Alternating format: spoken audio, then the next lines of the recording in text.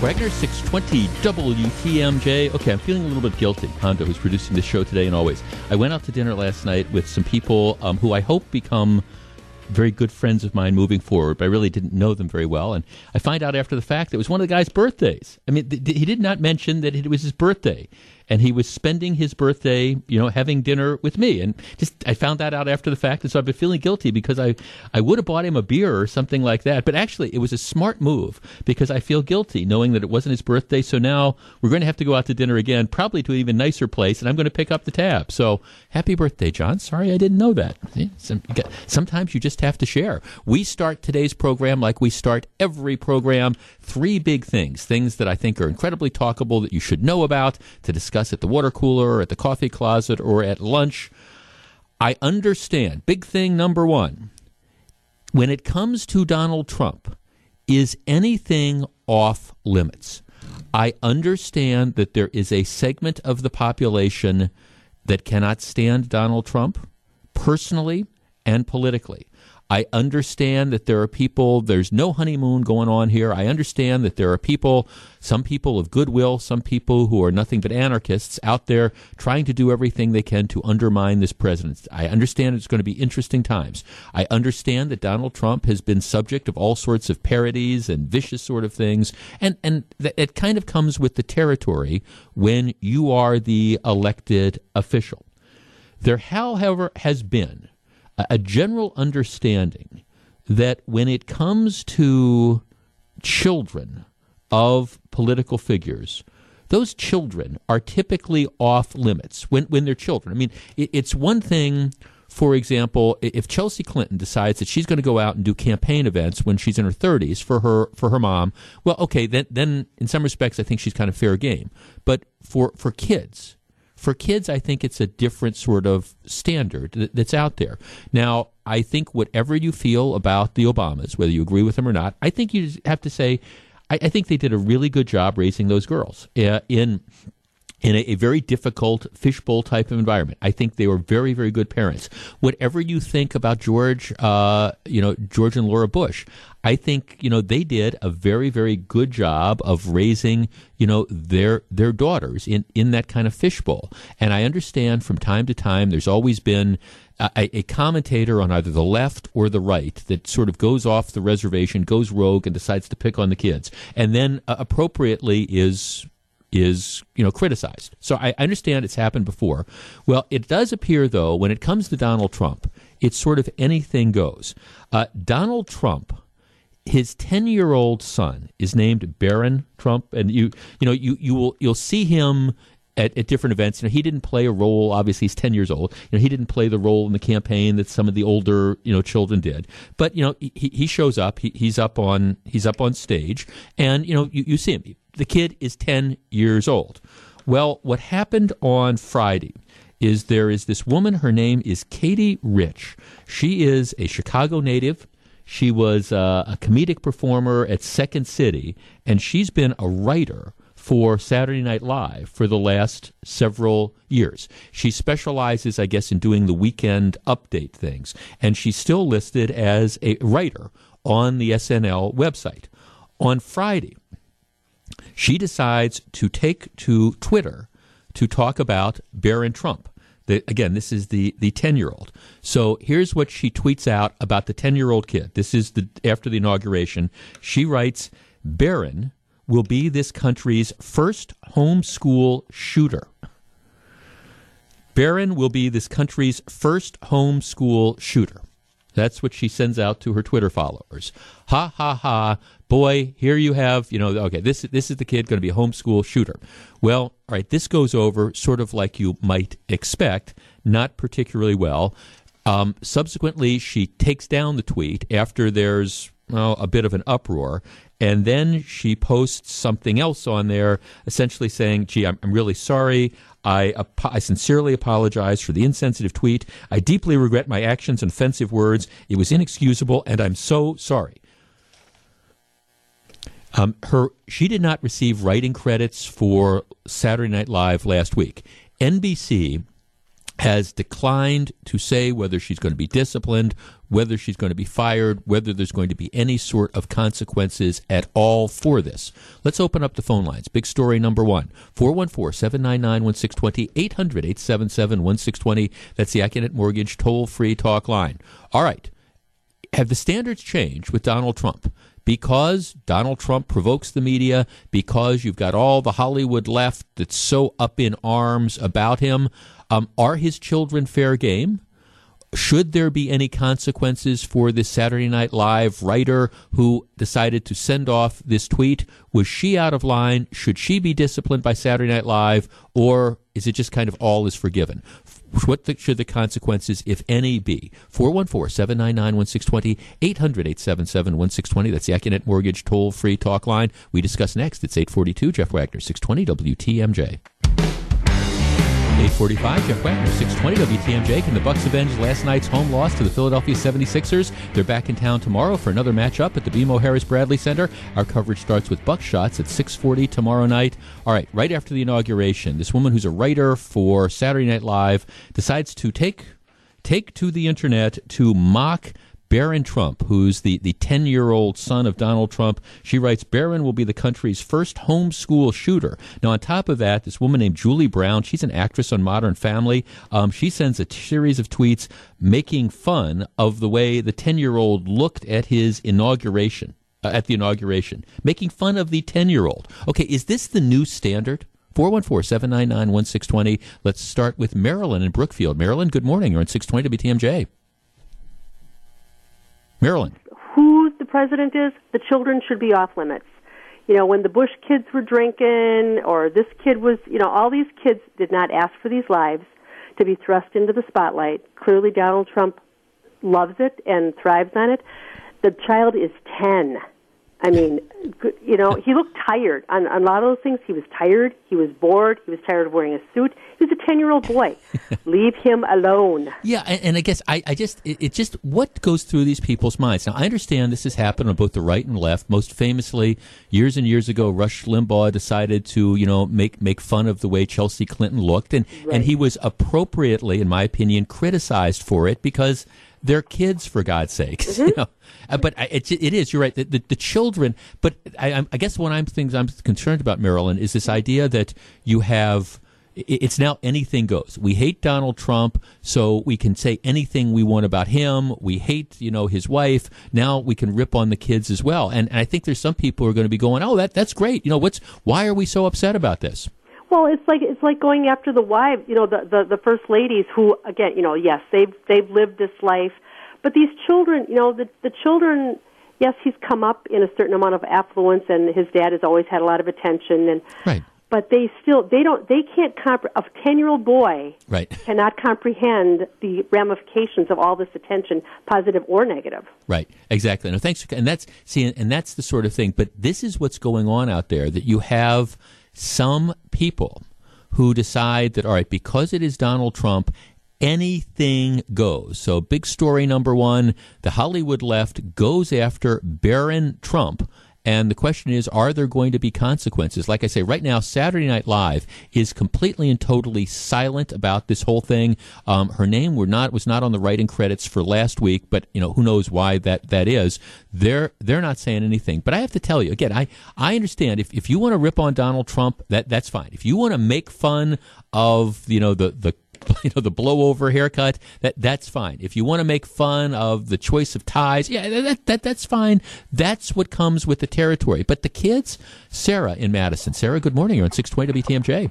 Good morning. I think the kids are supposed to be off limits. I just find it amazing that California and Hollywood's the do as I say, not as I do, because aren't these the same celebrities that don't want you photographing their kids going to school? Right. And don't photograph my kids when we're going through the airport? Right. But they have no problem picking on the president's kid. He's 10 years old. Leave him alone. Right. Or we hate Donald Trump because he's a bully. Look at all the things he does. He's a bully about this. He's a bully about that. So we're going to mock his 10-year-old son and suggest, this kid's going to be like a homeschool terrorist. Really? I mean, the double standard, the hypocrisy is just staggering.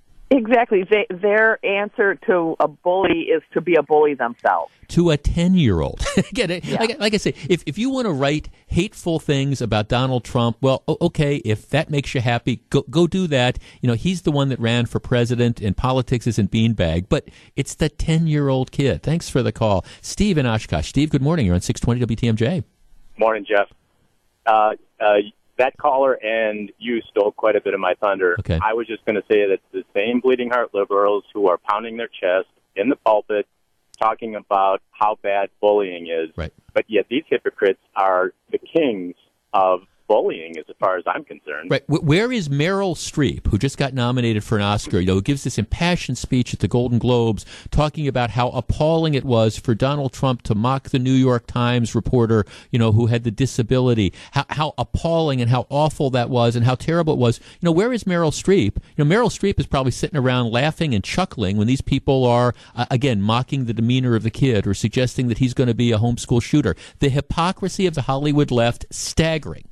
Well, frankly, I hope her and probably 15 or 20 others are on a plane, taking up residences outside of the United States.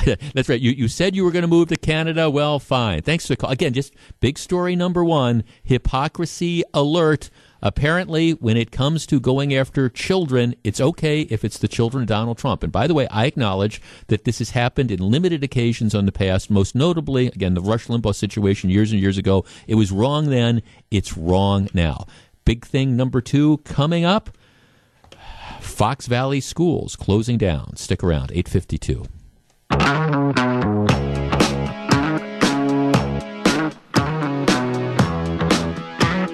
8:54, Jeff Wagner, 620 WTMJ. Big story number two.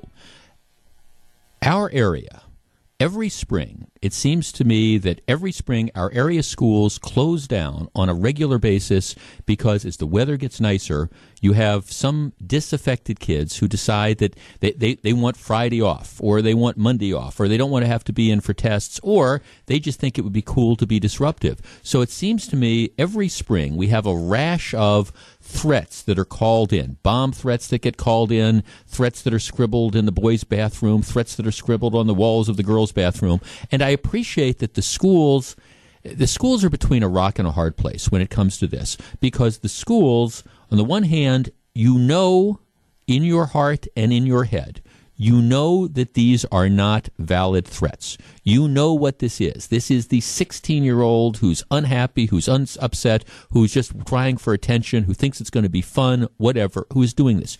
You know that because when you think about the school, for example, violence that's occurred, you think about the school shootings that have occurred, it's never preceded by a threat. It's not. It's always just, it comes kind of out of the clear blue. So you know that there's nothing behind these various threats. But at the same time, you, of course, have to take these all seriously, because the reality is, if you have a bomb threat, somebody says the school is going to blow up tomorrow, and you don't react as if the school is going to blow up tomorrow, and if something does in fact happen, you could never live with yourself. On top of that, the way parents react nowadays, and by the way, I'm not criticizing you if you're a parent, the way parents react is when there is a threat that is called in, even if the school says we're going to put up all this security, and even if law enforcement says we don't think there's anything valid, generally speaking, about half the parents keep their kids home anyways, because, again, the parents are saying, my children are my most precious thing I have.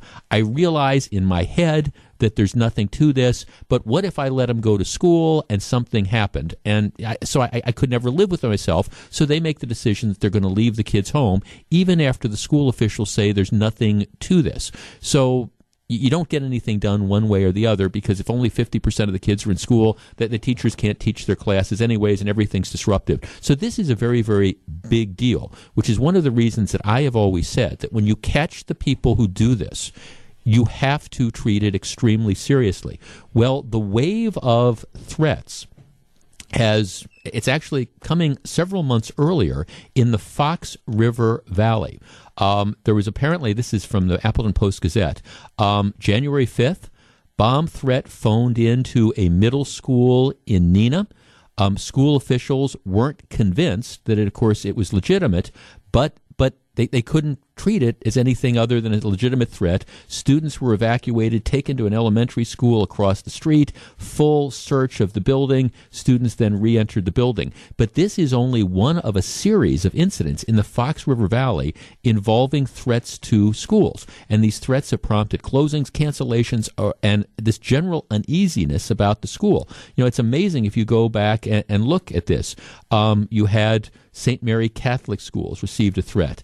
In Iola, you had a threat that was made.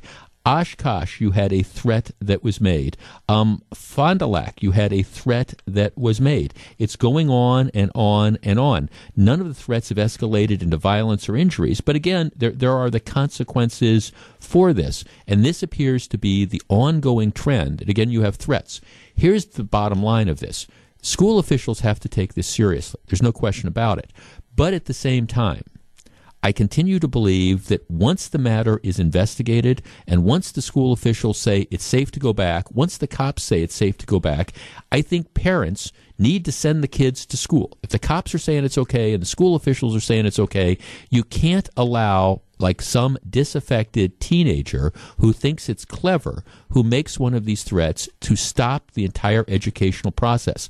This is going to happen in the springtime around here, but it's happening in the Fox River Valley right now. And you can't let the punks win. So big story number 2, Fox River Valley being subject to a rash of threats that are closing schools. School officials don't really know what to do. When you catch the people who've done it, you put them in jail. You put them in jail for a long time. I don't care if it's some 16-year-old who says he doesn't understand the consequences. He knows very well what he is doing. Coming up after the news, our third big story of the day, the governor is being asked to sack David Clark. Stick around.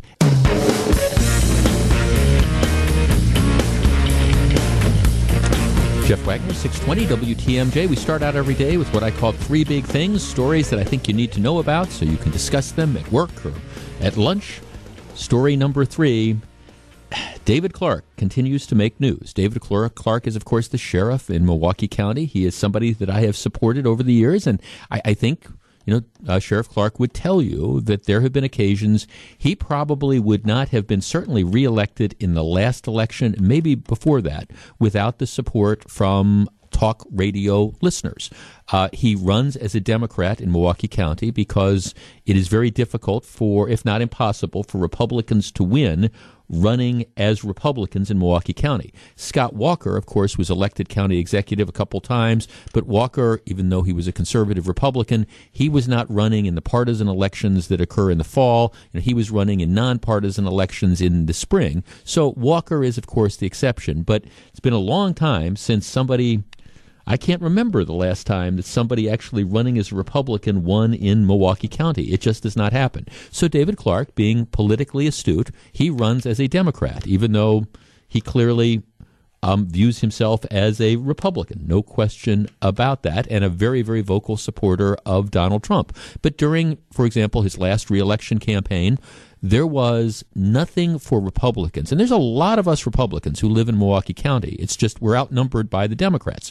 So there are a lot of Republicans in Milwaukee County, and there was little or nothing going on the primary ballot back in 2014. There really wasn't a reason for a Republican to come out and vote in the Republican primary because I don't think there were any contested races. So a number of us, myself included, encouraged people to go out and to vote for David Clark. If you're a Republican, vote in the Democratic primary, cross over, because it's perfectly fine, vote in the Democratic primary, vote for David Clark, and he ended up winning by about 4,000 votes, and I believe, and I think that the sheriff acknowledged at the time, that it was that Republican crossover vote that put him over the top and helped him win. So I've been a fan of David Clark for years.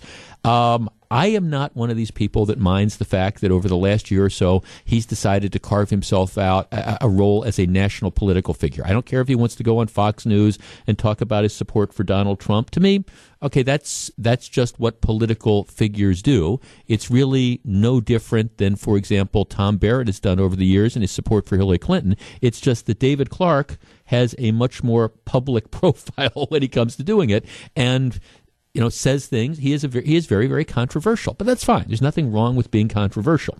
Well, At some point in time, though, you do cross lines. And Clark has been involved in a number of high-profile things recently. We've talked about this before. Week ago Sunday, he's coming back from Dallas. He's wearing, he's on an airplane. Guy walks by him, sees him, asks if he's David Clark, if he's Sheriff Clark. Clark says yes. The guy's story is he just kind of like shakes his head. I think there's probably more to it. Don't know, but my guess is the guy said something. But then Clark says, "You got a problem with that?" And the story is that as the man gets off the plane in Milwaukee, there are sheriff's deputies that are waiting there to question him. Well, okay. This is the type of thing, like I say, the guy now has an attorney, and I'm sure there's going to be a claim filed against the county as to whether or not there was an illegal detention or something like that. And again, I don't care if David Clark wants to go and talk about things that he cares about, but if he's going to start doing stuff that might, I don't know, get the county sued and mean us taxpayers might have to pay stuff, that's where I start to care. In addition, David Clark was at the inauguration, and he was at some of the balls, and without going into too many details, he ends up sending out a series of tweets and postings where he is mocking some of the protesters who are out there. And I think, I've looked at the tweets, and you can argue that a couple of them might have been in somewhat bad taste, but still, I mean, that's his right to do it. But David Clark, very, very confrontational, very, very in your face, and there's no change about that. Well, anyhow, the story for today is that there are 4 Democrats from Milwaukee County: State Representative David Crowley, State Senator Chris Larson, and Representatives Jonathan Brostoff and good old Christine Sinicki, who are calling on Scott Walker to remove David Clark from office. Now, you might say, well, why would you do this? And the argument is essentially that he's been an embarrassment, that you've got these issues with jail deaths and things like that, that now you have the latest incident, you got the thing with the airplanes, you've got all this stuff. So the argument is that Clark should be removed. There is an obscure state statute which gives the governor the power to remove county sheriffs. And the requirement is it be for cause. Now, typically, when you hear for cause, you don't think about, gee, I disagree with something the person's done, or they've done something that's controversial. When typically you hear about for cause, you think, well, criminal activity. It's the statute, I think, really exists as a way to take somebody who's been charged with a crime or who's been convicted of a crime but is refusing to leave office. It gives the governor a way to force that person out. But in this case, the cause is, David Clark, we don't like the way he's doing his job. We don't like some of the controversial things he's doing. All right, let's open up the phone lines. Our numbers are 414-799-1620, 800-877-1620. That's the Accunet Mortgage toll-free talk line. Now, for his part, Governor Walker says, I'm not getting involved in this. If you want to deal with Sheriff Clark, well, okay, that's fine. You can look at doing recalls or something like that. But ultimately, it's up to the people of Milwaukee County, and they can decide. So state representatives, if you want to start a recall effort against Clark, fine, go ahead and do that, but I'm not going to get involved. 414-799-1620 is the number. All right, this effort to have Clark removed, should the governor take it seriously, or are these politicians just pandering, trying to get another 5 minutes of fame in the local media? 414-799-1620 is the number. What do you think? Should Clark be removed? Are these politicians out of line in suggesting it, or are they on to something?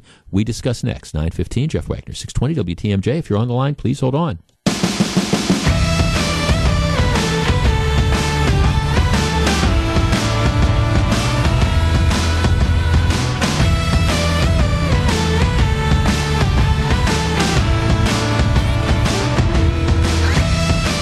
9:18, Jeff Wagner, 620 WTMJ. So a liberal state representative sends a letter to Governor Walker saying, I call on you to remove Sheriff Clark for his willful neglect of duties, repeated inappropriate and incendiary comments, his promotions of violence, and his use of intimidations against innocent civilians. There is a provision of state law that says the governor has the authority to remove a district attorney, a sheriff, a coroner, or a register of deeds for cause, which means an official might be removed for inefficiency, neglect of duty, official misconduct, or malfeasance in office. Typically, that is interpreted to be a public official who commits a crime or has been charged with a crime but refuses to leave. So you can use that statute. It is almost never done. Should Governor Walker consider doing this here? 414-799-1620 is the number. Let's start with Jeff in New Berlin. Jeff, good morning. Hey, good morning. How are you? I am well, thank you. Okay, is this just political pandering, or is this something that Governor Walker should take seriously? Governor Walker should not take it seriously. I have 2 points. The first one is regarding the gentleman on the flight. With the advent of all the protesters, the threats to the protesters and what was going on, there's just tons of video online that you can see with Project Veritas, who also brought up video of what they were trying to do in D.C., and with the advent of the Orlando shooter that legally had a gun on a flight. So if anybody identifies a political figure, especially like Sheriff Clark, I feel, has a right to be able to be overly cautious, especially on a flight. Somebody points him out, identifies him, and even if it's something slight, it's his job to be overly cautious. Yeah, but at the same time, nothing happened. I don't want to. I mean, obviously the facts will sort out. At the same time, nothing happened on the flight. The guy got jacked up afterwards, after he had landed. So I don't know that there was a clear and present threat. But regardless, the facts will determine that. But I understand what you're saying. What's your second point? Yeah. Okay. And the second point is Chris Abley everybody knows that he put a ton of his own money. Yes, into trying to beat Clark. To try to beat Clark. So does he have an agenda? Of course he has an agenda. His agenda is not to have Sheriff Clark there because he put up, I think it was about $200,000 of his own money, right? If I recall. So if somebody who's that adamant to not have him in there, of course he has an agenda to try to figure out a way to get him out. Well, I guess here's how I look at this. If I don't think this statute is appropriate. I mean, I understand that David Clark is controversial, and my comment would be to the people that are trying to get him out. First of all, you've got an election coming up in now less than 2 years. Recruit a candidate to run against him. If you think that the people of Milwaukee County are as appalled by David Clark's comments and involvement with Donald Trump and actions as you apparently are, and this is my comment to the state representatives and old Chris Larson, I mean, my comment would be organize a recall. Lord knows you folks know how to do recalls. Lord knows we've had that before. If you think for whatever reason that David Clark has lost the support of Milwaukee County, if you think he needs to go, well, you can do that. That's it. Put together the effort, get the grassroots effort going, get the petitions, get the signatures. Now, I'm not encouraging them to do this, but rather than just say, okay, to the governor, we want you to use this statute and we want you to say there's cause. In my opinion, there's no cause. Scott Walker is exactly right. He said, look, the people have elected David Clark. If you don't like what a politician is doing, we have these recall provisions. Okay, organize, get the signatures, do it. If you think that Clark is so unpopular, do it. But I do think that it's interesting that nobody appears willing to take on David Clark, and that tells me that you've got a lot of these politicians, while they might make going after David Clark something that's popular, that gets them on TV because, okay, Clark is newsworthy, so it gets the Journal-Sentinel to write about it. But if you've really got the guts to think that David Clark is unpopular or out of touch, or people are as appalled by, what you identify as his, misconduct as, you are, organize a recall and see where it goes. Robert in Milwaukee. Robert, you're on 620 WTMJ. Well, I don't think that David Clark has met the standard yet for the governor to try to remove him, but he's certainly heading in that direction, and he's close. One of the things that Clark wasn't a sheriff, if he was a relatively lesser experienced officer, whether patrol officer, detective, he would not last long in that department. Yeah. Police officers like that are generally booted out, they engage in misconduct and bullying, and they're cast out. It's interesting for me that even President Trump, who I do not support, did not give David Clark a job in his administration. There's a reason for that. Well, he didn't give him. Except, let me just stop here. He didn't give him one yet. He didn't give him a cabinet level position. I still believe. I do not believe that David Clark will be standing for re-election in 2 years. I think that there's probably something in Washington for it, but not at a cabinet level position, something that doesn't require Senate confirmation. Maybe I'll be wrong, but you're right. He didn't give him a cabinet level position. He didn't put him in charge of running Homeland Security, for example. You know, Sheriff Clark's a scary individual to have that much authority. Mm-hmm. You know, I was a police officer 30 years, and I'm retired now. I would cringe to have to work for a man like that, or even have a man like that work in my police department. He's scary. He is unfit for his job. And I'm telling you, people realize it, and hopefully the people in Milwaukee County will put him out in the next election. Well, or I mean, again, see, but again, my point is he keeps getting elected. He keeps winning. So if there are provisions, and to me, that's I say, the Governor Walker handled this completely appropriately. If you believe that Sheriff Clark has lost the support of the public, and if you believe that he needs to go right away because he's doing such an awful job or whatever, well, there are mechanisms to do it. But I do think it is interesting that nobody, at least to my knowledge, nobody's circulating recall petitions, nobody's emerging. There's not even a viable candidate. Now, I understand there's a lot of time between now and the election. There's not even a serious candidate that is emerging so far to challenge, Clark. Let's talk to Tim in Oshkosh. Tim, good morning. You're on 620 WTMJ. Hi. Hi, Tim. I've always liked Sheriff Clark until the last couple months. With this whole thing, something doesn't sit right with me is this. If this happened while they were still on the ground in Dallas, you're talking about the airplane bring it up to them in Dallas. Instead, he waits until he gets to Milwaukee where he can bully them around. Yeah, I will tell you honestly, I have all sorts of reservations about this whole airline thing as well, because you can't just go around having people detained. Now, I don't know what the guy said to him, if anything. I don't know exactly what the contact was when they got on the ground in Milwaukee. But I agree with you. It's something that you certainly want to hear what the facts are, because you can't detain people without reasonable suspicion. You can't stop people from going places without probable cause to believe that there's a crime committed, if that's in fact what happened. There's all sorts of questions, but you can't, if you're a public official, whether you're the sheriff or whether you're a congressman or whether you're the president, you can't be too terribly thin-skinned, and you can't use law enforcement to stop people if they really haven't done anything wrong. I agree. I agree. No, thanks. So, I have some concerns about this airplane incident, but do I think that rises to the level of malfeasance or misconduct in office? No.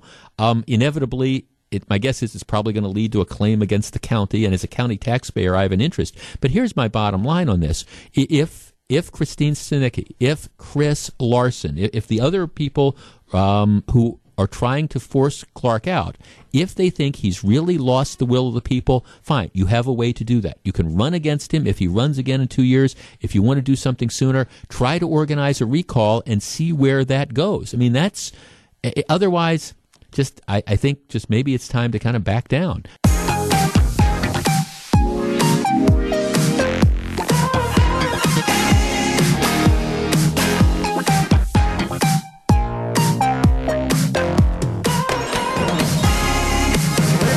9:34, Jeff Wagner, 620 WTMJ. So very glad to have you with us. Lots of stuff going on. The Packers season is over. One game shy of the Super Bowl. I'm still, I feel better. I was talking to some people last night. I do feel better that it was a blowout. That's the only consolation I'm taking, is that the better team won. I mean, 2 years ago against Seattle, where they're ahead the whole game and they choke it away, that killed me. The game, last year when they can't get out of Arizona because they can't hold the lead, and then you have the collapse in overtime. That one killed me. At least the only thing you can say about the game in Atlanta is that the better team won, and it was clear from really the second quarter on that this result wasn't going to be good. But now the Packers at least know what they have to do. I mean, you understand the defense. If you want to compete for the Super Bowl, their defense is a dumpster fire. They're just They won, they won 10 games in the regular season and 2 more in the playoffs, and take nothing away from that. But if they want to seriously be contenders for the Super Bowl, the defense is a dumpster fire, and they have to do something. Anyhow, continuing the promo, the Packers season ends 1 game shy of the Super Bowl. Can it still be considered a success? Sure. Voice of the Packers, Wayne Larrivee, reflects on the season and the NFC title game loss to the Falcons when he joins Wisconsin's Afternoon News at 3:20 today. I mean, of course it's a success. I mean, they came within 1 game of the Super Bowl, which, they were playing. There's 32 teams in the NFL. 28, their season had ended. So, I mean, yes, it is a disappointment. They have improvement. There is room for improvement. But, yeah, how can it be anything other than a success? And it was a great ride. All right. They are back. Our friends from the Freedom from Religion Foundation creating an issue. Now, let me back into this story. When I was in school, way back when, there were public schools, there were classes that they taught. The class I remember particular in high school was a class called Western Civilization. And in Western Civilization, they taught you about different cultures. And I can remember there was even a portion of the class, like a segment, where in teaching different cultures, they would wrap religion into that, because it's difficult to understand certain cultures without understanding the impact of religion in there. And so, I mean, I can remember, studying the Quran. I mean, it would just, where they taught the basic concepts and things like that. But again, it was not designed in a fashion that said, okay, you now have to believe in this particular way, but it was taught from the perspective, here, we want you to understand different cultures. And I think there was a segment on Judaism as well, but I definitely remember the Quran. But again, it's all in the idea of educating you. Okay, West Virginia, since 1939, West Virginia, Mercer County Schools has had a class called The Bible in the Schools. And in this class, what they do is they teach the Bible. It's apparently, they call it the Bible in Schools. It's presently available as a course in 19 schools and is taught by 6 different teachers. The funds, not a dime of public money, goes into paying the teachers for what they do in this class. All the funds are provided, again, by donors. So it is not funded by the taxpayers, but it is a course that you can take. And, the school says, hey, we've been doing this. We think there's this 1963 Supreme Court decision that says that while you can't make people have a mandatory recitation of the Lord's Prayer or the Bible, you can have objective study of the Bible in public schools, just like you can have objective study of the Quran. Again, in the context of, we're teaching about civilization, and so this is important to know. So they do have a course that offers Bible study. No taxpayer dollars go to use it, and it's very popular. It is also not a mandatory course. You can opt out of this if you want. So if you have a child who you don't want to be exposed to the Bible, you don't want your child exposed to the Bible, no problem. You can opt out of that, and they have alternative programming that your child can participate in. So your child doesn't have to get Bible cooties or whatever. And this is the way they have been doing it for years and years. Well, all right. Lawsuit filed just the other day in U.S. District Court by our friends in Madison, the Freedom from Religion Foundation, who are going after this school district. The lawsuit is filed on behalf of an unnamed parent who is raising her child as an atheist. And even though the course is not mandatory, the argument is that what happens is most of the kids choose to take the course. So even though the child who's being raised as an atheist gets to opt out of the course, she still is going to be ostracized, because she's going to be one of the people in class not taking the class, so all her other classmates are going to know that she's an atheist, so they are going to ostracize her. So the argument is, here's the deal, the mom is put in the situation of having to either send her kid to the Bible study class or have her sit out the class and go to alternate programming, in which case other kids might mock her, ostracize her because she's not in the Bible class. So they're arguing this has to stop. 414-799-1620, 800-877-1620. That's the Acunet Mortgage toll-free talk line. All right, what do you think about this? Is it inappropriate to teach a Bible study class in a public school system? Does this woman who's filing suit on behalf of her kid have a point that even though it's not mandatory, she has her kids sit out, there's a handful of other kids that sit out, and they're all going to be ostracized by all the other kids? Or is this just kind of this narrow-minded thing? There's nothing wrong with teaching the Bible, just like there's nothing wrong with teaching the Quran, just like there's nothing wrong with teaching the tenets of Judaism. All right. Does a Bible class belong in a public school, period? 414-799-1620 is the number. We discuss next. 941, Jeff Wagner, 620 WTMJ. If you're on the line, please hold on.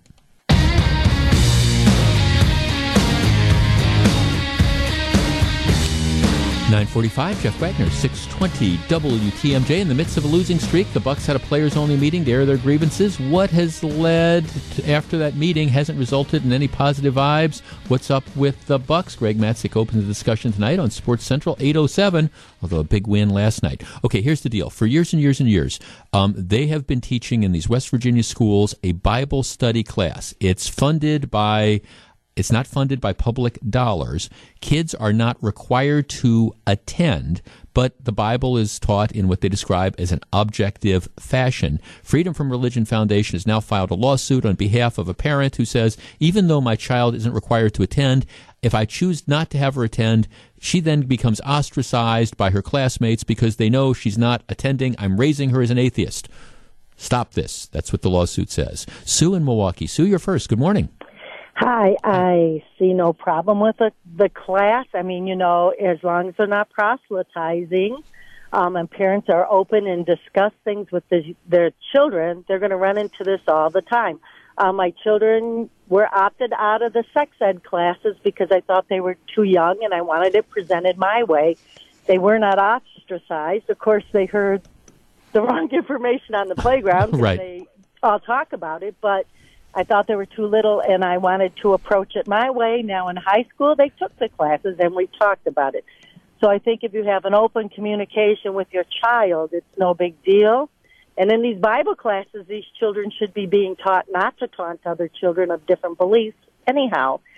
So yeah, and I will tell you, I'm not sure from the lawsuit that it's actually happened. It's more like the parent is saying, well, it could happen, or, my daughter feels awkward because 75% of her friends are taking these classes and she's not, so I don't want her to have to feel awkward. Maybe the response would be, well, then just, you can raise her as an atheist, but is there anything wrong with exposing her to, the Bible? I mean, even if she chooses not to believe in it, yeah. Yeah, she has to toughen up. They might not like the clothes she's wearing one day. What are they going to do? Thanks for the call. Interesting parallel with sex ed. Chuck in Milwaukee. Chuck, you're on 620 WTMJ. Good morning. Hey, good morning. Well, I'm Catholic. I went to a Catholic grade school, and of course, if you're going to be in a Catholic grade school, you're going to be expected to, right, do the Bible. Right. I think in the public school part that probably shouldn't be there because separation of church and state kind of thing. Would you? One good thing is at least they're giving them an out. Right. But well, let me ask you this. I mean, like I said, I can remember taking Western civilization courses where, as part of the study, you were taught about the Quran because it helps you understand some of the other civilizations. Do you think that they shouldn't be able? Do you think in classes like that you shouldn't be able to teach anything with regard to religion? Well, look how, even on Facebook, people get in such debates about religion and stuff. You're kind of opening a little can of worms. I think if you're in grade school, high school, I went to a public high school. We did touch on the Quran as part of history, but it wasn't really delved into really deeply. Right. It was, it was grazed along. So, but it sounds like this is a much deeper course. Yeah, no, it is. It does, folk. Now, thanks. You can view the Bible in a couple ways. You can, of course, view it as holy teachings, or there's literary and historic qualities as well that are there. I guess. Part of the thing is I don't understand. For example, I don't understand how you can teach world events in a public school. I don't understand how you can teach social studies. I don't understand how you can explain what's going on in the Middle East. I don't understand how you can have a conversation about terrorism without also talking about the religious overtones. How do you explain the religious extremism? I mean, how do you teach the extremism? And I'm not talking about everybody who's Muslim, but I'm talking about those Muslim extremists. How do you explain that in a school setting without at least some reference to religion? I mean, does this mean that we can't teach that we can't have any sort of dialogue about religion? And is that what we really want? Now, understand that if the course is nothing but proselytizing, that of course raises different issues. Jarrell in Waukesha, you're on 620 WTMJ. Good morning. Good morning. I'm on the side of the, at least from what I've heard so far, the freedom of religion folks. And that's never a good place to be. Just so you know, Jarrell, that's never a good place to be. But okay. I disagree, but here's why. And it's because what you just said is you have what you learned about the Quran and Western civilization, and I'm sure you probably learned about the Torah and maybe a little bit about the Bible. You can learn about cultural, historical context of religion without doing, to me, that's not the same as a Bible study. When I think of Bible study as someone who used to be religious and no longer is, I think of you're reading the Bible, you're saying, what does it say here in John this? What does it say in Mark this? What's it say in Luke? What are we supposed to learn from this? That's different. That's, you're going into and exploring a particular religion, and that's not the same as providing the cultural context of a religion. Well, but even if you are correct, I guess why is that inappropriate? Why would it be inappropriate in a public school setting to explore? Okay, this is what these passages mean. This is what they're trying to say. Why, from an educational perspective, is that inappropriate? And here's why. Because it's providing one religion an advantage over others. That same school is not providing a course where you can dive deep into the Quran and learn about the Quran. They're not providing a course where you can learn about Hinduism. Okay, if they had that, if they offered that course, if we had a separate but equal situation, would the issue go away in your mind? No, because at the end of the day, there's thousands of religions out there. Are you going to have a course on Scientology? Are you going to have a course on Buddhism? Are you going to have a course on Taoism? Those things you can explore at places like universities where they offer hundreds of courses. But why does that make it unconstitutional? What you're talking about now is just sort of a limitation. If you say, okay, let's take Scientology, if we want to call Scientology a religion. Okay, so they don't offer a course in Scientology because there's nobody would take it. Or there's no interest in that course, does that then mean it's unconstitutional to offer a course, if they offered a course in the Quran or they offered a course in the Bible? Just because there's no interest in something, you're going to teach the background, the cultural background of a couple religions, that means you think you have to teach everything that's out there? There's a difference between, I just want to be clear on the language we're using. There's a difference between a cultural historical background, which is something you get in like modern or Western civilization, world history classes, that sort of thing, and religious studies classes. Those are totally different things. And I think that if you're going to offer religious studies for one particular religion, you need to offer it for at least, maybe Scientology is one we can leave off, but you need to offer one for Hinduism. You need to offer one for Islam. You need to offer one for Judaism. You need to offer one for some of the Eastern religions. And what you do when you don't do that is you set up a situation in which certain kids are exposed to one religion. But it's their choice. I mean, nobody's forcing them to go to that class. You can opt out of the class. But that's not what the public schools are meant to do. You're giving Christianity an advantage when you teach Bible studies in public schools and you don't teach other religions. Would you force? So I mean, what if no parent would sign up for that? What if they said, okay, we're going to teach a course in Hinduism for the sake of argument, and everybody opted out of that course? So you would agree with me then? There's no sense in going ahead with that course if nobody wants to attend it, right? I think the safest way to do it is just to not offer religious studies courses in high school. Well, and that's, I mean, Gerald, and I get that. If that is certainly because I'm kind of coming back to the constitutionality of it. I understand what you're saying, and maybe that's when you use the phrase, and thanks to call it the safest type of thing. But to me, that doesn't make it unconstitutional. I mean, if the argument is, well, you have an obligation you should be offering other religions of the world as well. Oh, okay, fine, if there's a demand for it. But my guess is if they offered a course in Hinduism or they offered a course in Buddhism or whatever, nobody would sign up for that. So you get into that practical thing. And I guess to me, it's either constitutional or it's not. Now, I agree that you have to be careful with the guidelines and you have to treat this in an objective fashion. But just like our first caller, Sue, who opted her kids out of sex ed because she thought it was inappropriate and it was too young, all right, the fact that her kids might have been quote unquote ostracized, I guess, because they weren't going to sex ed while other kids were, that to me is not a justification for not teaching sex ed, just like I don't think this is a justification for doing it. Now, I do understand, again, maybe it's safer to not do this, but they have been doing it since 1939, and it is now 2017, and this is the first time you have a problem. 9:55, Jeff Wagner, 620 WTMJ. Jeff Wagner, 620 WTMJ. It's Oscar time. Oh, I'm sorry. With Oscar nominations out this morning, are there any films that you think aren't deserving of the honor? Were these really the best films of the past year? React this afternoon during WTMJ Today. It is 1:35. In the category of Can't We Get Along? Apparently not. This is... Okay, CNN, of course, is at war with Donald Trump, who's actually at war with CNN and a lot of the other parts of the mainstream media. But you remember a while back when... now President Trump has his first news conference, and he gets into it with CNN about the fake news and all those things and refuses to answer the question. Well, the fallout has gone as far as the YMCA in Valparaiso, Indiana. Because apparently what happens is, when you sit, they got a bunch of TVs, and the TVs, when you're on like the treadmills or whatever, the TVs are tuned to CNN.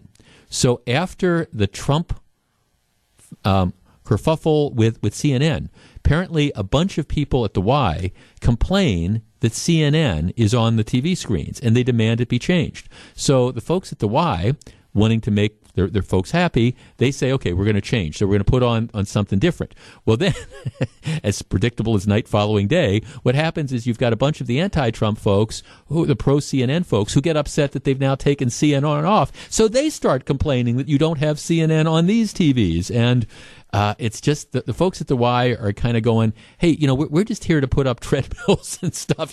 We did not mean to get into the middle of the thing. I guess my solution would be CNN on the left, Fox News on the right. I assume they have a couple different TVs, and I don't know, the Andy Griffith Show in the middle or something, and then just let people decide. So if you're wondering whether we're going to be able to get along moving forward, I am not seeing any indication of it. Coming up next, Dealer's Choice. Governor Walker takes fire for what some say is his war on the poor. Stick around, 9:59.